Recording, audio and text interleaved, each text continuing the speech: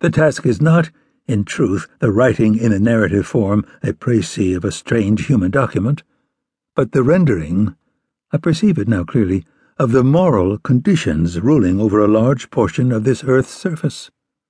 Conditions not easily to be understood, much less discovered, in the limits of a story, till some key word is found, a word that could stand at the back of all the words covering the pages, a word which, if not truth itself, may perchance hold truth enough to help the moral discovery which should be the object of every tale. I turn over for the 100th time the leaves of Mr. Razumov's record. I lay it aside, I take up the pen, and the pen being ready for its office of setting down black on white, I hesitate. For the word that persists in creeping under its point is no other word than cynicism. For that is the mark of Russian autocracy and of Russian revolt. In its pride of numbers, in its strange pretensions of sanctity, and in the secret readiness to abase itself in suffering, the spirit of Russia is the spirit of cynicism.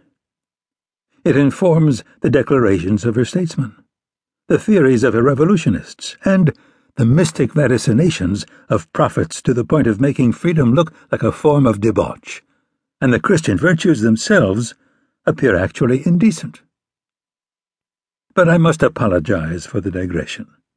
It proceeds from the consideration of the course taken by the story of Mr. Razumov after his conservative convictions, diluted in a vague liberalism natural to the order of his age, had become crystallized by the shock of his contact with Haldin.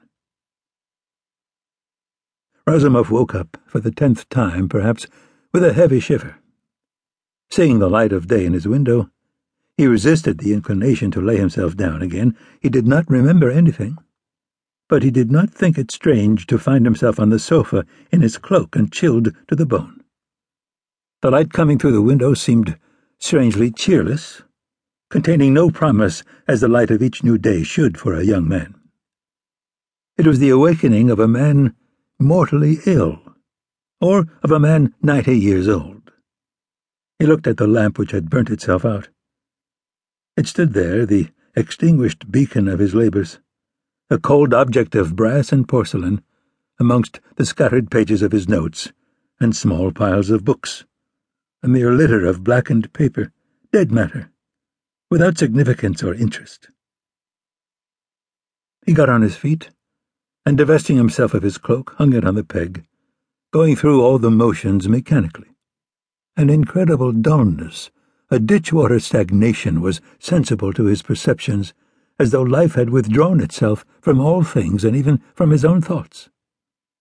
There was not a sound in the house.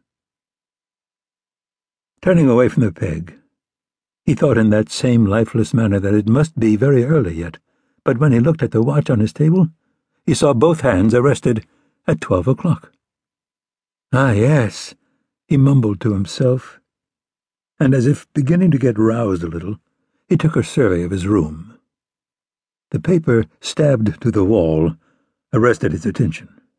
He eyed it from the distance without approval or perplexity, but when he heard the servant girl beginning to bustle about in the outer room with the samovar for his morning tea, he walked up to it and took it down with an air of profound indifference. While doing this, he glanced down at the bed on which he had not slept that night.